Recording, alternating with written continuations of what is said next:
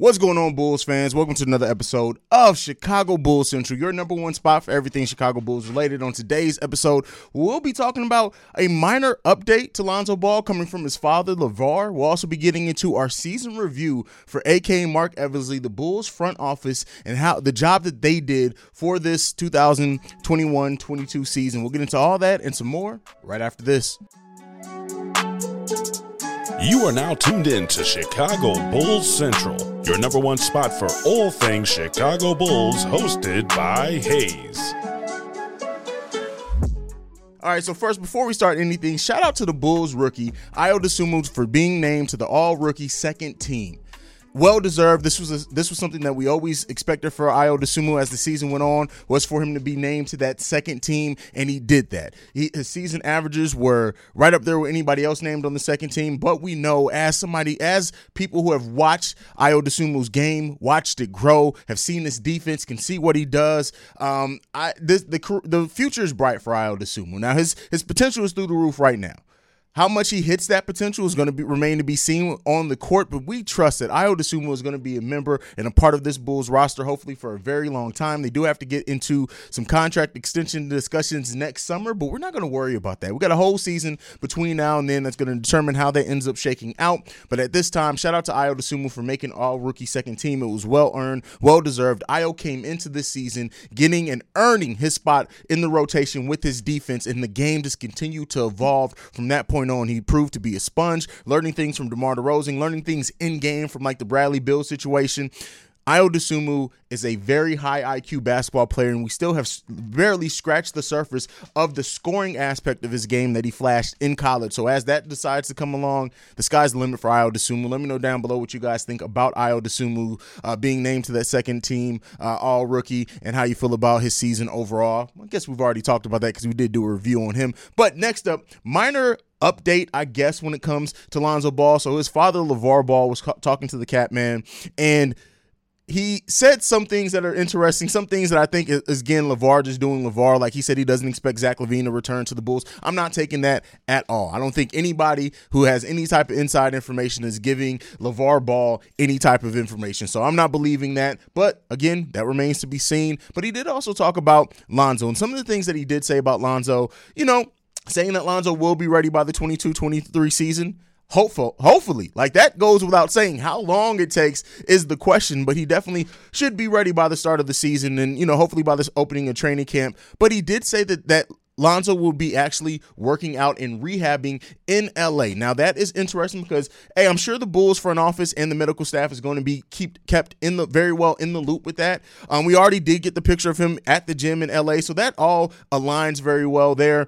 He said some things about, Lonzo and changing his diet and things like that. He also said a comment about Lonzo, he was never hurt when he was under my rule. All that's LeVar doing the LeVar things. But LeVar confidently talking about Lonzo's rehab, Lonzo's recovery, working down there in LA. I would think that if he is working out in LA and he's not working with the Bulls medical staff, like I said, they're going to be kept in the loop. But that may be something positive to kind of take away from that, because if they've kind of let those reins up some, I'm sure the medical staffs are talking and everything. Like I said, this is a minor update. I don't take very much I take everything LeVar Ball says with a huge grain of salt. But at the end of the day, any type of news with Lonzo, I'm going to report, just because I know it's something that everybody is kind of worried with when it comes to Lonzo and that long-term outlook for him and what that means for the Chicago Bulls. But let's get into the meat and potatoes of this episode today. That is to do a review on the front office of the Chicago Bulls and AK and Marc Eversley. Now, I've done reviews on everybody. We got into Billy Donovan. It was going to happen with this. And the thing that I'm going to start this off with, that I know some Bulls fans, even in this comments, we've had those discussions, aren't going to necessarily agree with me on this. But I'm going to start this off by saying the fact that this front office did not make a move at the trade deadline is not going to be held against them in this review. Looking at everything, the way that everything shook out, the way that Vooch was playing, the way that Kobe was playing, yes, could the Bulls have made a move for Robert Covington considering what they got in that deal? I could say, yeah, objectively, I could say maybe if the Bulls were willing to put Kobe on the table, that could have happened. But there was not a single move that the Bulls could have realistically made that would have changed the outlook over how this season went. Yeah, Robert Covington would have came out and gave us some solid minutes off the bench, but that wasn't going to change the Bulls being eliminated in the first round. It would have been different if the Bulls, if we got rumors that, the Bulls were offered this trade for such and such, and they turned it down because they wanted to give Vooch like something like that. None of that happened. So I wanted to start that off with this because, listen, I know a lot of you in this comments are going to get to typing, get to saying, the Bulls should have made a move at the trade down. Look at how the season went. But realistically, I want to ask you this. What deal could have a realistic deal could have changed the way that what happened with the Bulls in the playoffs, considering injuries, considering DeMar slowed down, considering Zach's injury, considering Lonzo didn't come back, everything. It's easy just to say, the Bulls should have made a deal for such, or they should have made a deal. But what was the realistic deal that would have changed the outlook of how this season ended? It always made more sense to wait till you have more assets to trade, till you have more freedom to trade. Again, they couldn't trade that first round pick at the trade deadline, but they can trade it during the draft. They can package it with Kobe. They can package it with Vooch. It always made more sense to have more assets, especially when you hadn't seen the team fully healthy together. So I just wanted to put that out there to start this off. But let's go back to the start of the offseason. Just the fact that the Bulls signed Alex Caruso for a reasonable deal for what he brings to the team. They traded Al-Farouq Amino, Thaddeus Young, and draft picks for DeMar DeRozan, who had his best statistical season of his career. They also re-signed Javonte Green, who was a throw-in in that Boston Celtics deal, who ended up being the Bulls' starting power forward for the most part of the season. Now, they did make some misses. They signed Tony Bradley, who Tony Bradley didn't really give the Bulls what they expected from him. They also got Derrick Jones Jr. from Portland in a 3-team trade when it came to that Lauri Markkanen deal. Again, Lauri could have walked for nothing. The fact that they were able to turn that into a sign and trade to get some assets back, you have to get them pointers to that. Yes, Derrick Jones Jr. I don't think was ever used all the way correctly. They did unlock something with him for a little while when it came to using him as backup center there for a little minute, and that pick and roll with him, Alonzo, got dangerous there for a second. They signed Tyler Cook, Alize Johnson, Stanley Johnson, Matt Thomas. Now, Stanley Johnson didn't actually make the official roster. Alize Johnson, while having a lot of energy, ended up being a miss there as well. Again, I'm trying to be objective in this. Tyler Cook, who gave the Bulls some solid minutes when they finally did call him up, even played some good defense against Giannis, but then he ended up getting hurt. They, of course, got their 4-team option on Kobe and 3rd-team option on Patrick Williams. And then the series of deals that they made when the Bulls went through the COVID situation and bringing in Alfonso McKinney, who had a big game for the Chicago Bulls but completely fell off basically after that. They ended up releasing him and everything. They signed him to a contract for the rest of the season, released him. But looking at and I didn't even mention signing Lonzo Ball at the opening of free agency. Now, one thing again, in being objective, they did get tampering. We end up losing an asset and a 2nd-round pick at some point because of that. But the way that they worked out that deal, and I know some people are going to say, well, Lonzo's not healthy. This is the thing that I want to talk about with Lonzo's health. People point to, when they look at the games played, especially in New Orleans, look at how many of those were shortened seasons. Lonzo, and I was surprised to find this out too. So let me not act like I had to research this and then I came up with it. I was like, oh, wait, you're right. He actually played 85% of the available games when he was with the New Orleans Pelicans. So this narrative of Lonzo's always hurt, yes, he does suffer some major injuries.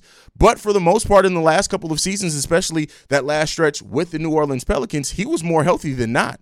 Now this season absolutely did suck only having him for 35 games. But I do give credit. I'm going to talk about that, but I'm also going to give credit for the fact that Lonzo was everything that he was advertised, that we were hoping that he was going to be when he was on the court with the Chicago Bulls, and he made this team a better team. So looking at the totality of what AK and Eversley did and how they got those deals done, using sign-in trades, using players and contracts, the fact that they sent out Tomas Satoransky and Garrett Temple to be able to bring in Lonzo on that contract, that's huge, right? That's huge. Because that is using deals and players that didn't project to really give us much this season to bring in a starter while he only played 35 games, but that was so much better and brought so much more to this team than any two of those players did. AK and Eversley did things that were incredible, even getting a 1st-round pick in that Lauri deal as well. We'll see what that ends up turning into. We may get that next season if the Portland Trail Blazers improve that team enough to where it's an out-of-lottery pick. But AK and Eversley got busy and they got to work this season. And what they did in changing the culture in the 2 years, but I'm trying to focus it on this year. What they did in changing the culture is huge and can't go without being mentioned. So I'm going to give this front office a solid B+. And the only reason why it's not more than that is that there were issues with the roster construction on this team. We didn't have offense coming off the bench. Now, yes, they probably projected Kobe to do that, but we didn't do that. There was such a drop of so many games this season in which our bench gave us less than double-digit points as a whole. Because we weren't built to withstand major injuries, we always knew coming into the season, one injury to the front court, it was going to be slim pickings for the Bulls rotation because of how the roster was built. So they can't get an A because of that, but a solid B+. Like, from me, a solid B+. And that is well-deserved. That is better than anything that I would have gave GarPax in the last probably 8 years that they were in power. And the outlook, part of the reason why it's so easy to have a positive outlook on the future of this team is in part because of AK and Eversley. And the fact that you can trust that they always are going to have their eyes out to improve this team. The fact that they're probably in every offseason going to pull off a move that none of us expected. So they get a solid B+ from me. I want to hear from you guys down below. What grade do you give AK and Mark Eversley, the Bulls front office, in this season? What are some things that you would like to see them improve on in the way that they do their business, whether it's roster construction, whether it's acquiring, whether it's not giving up a bunch of first-round picks? Let me know what you guys think about all that down below. Thank you for tuning in to Chicago Bulls Central today. Make sure you're following the show at Bulls Central Pod on every social media platform. You can also send us any feedback, questions, comments, concerns, bullcentralpod@gmail.com. And lastly, if you want to leave us a text and or voicemail, you can do so at 773-270-2799. Thank you for tuning in. Like I like to end every episode on, go Bulls. Love you guys. Peace, y'all. This has been a presentation of the Break Media.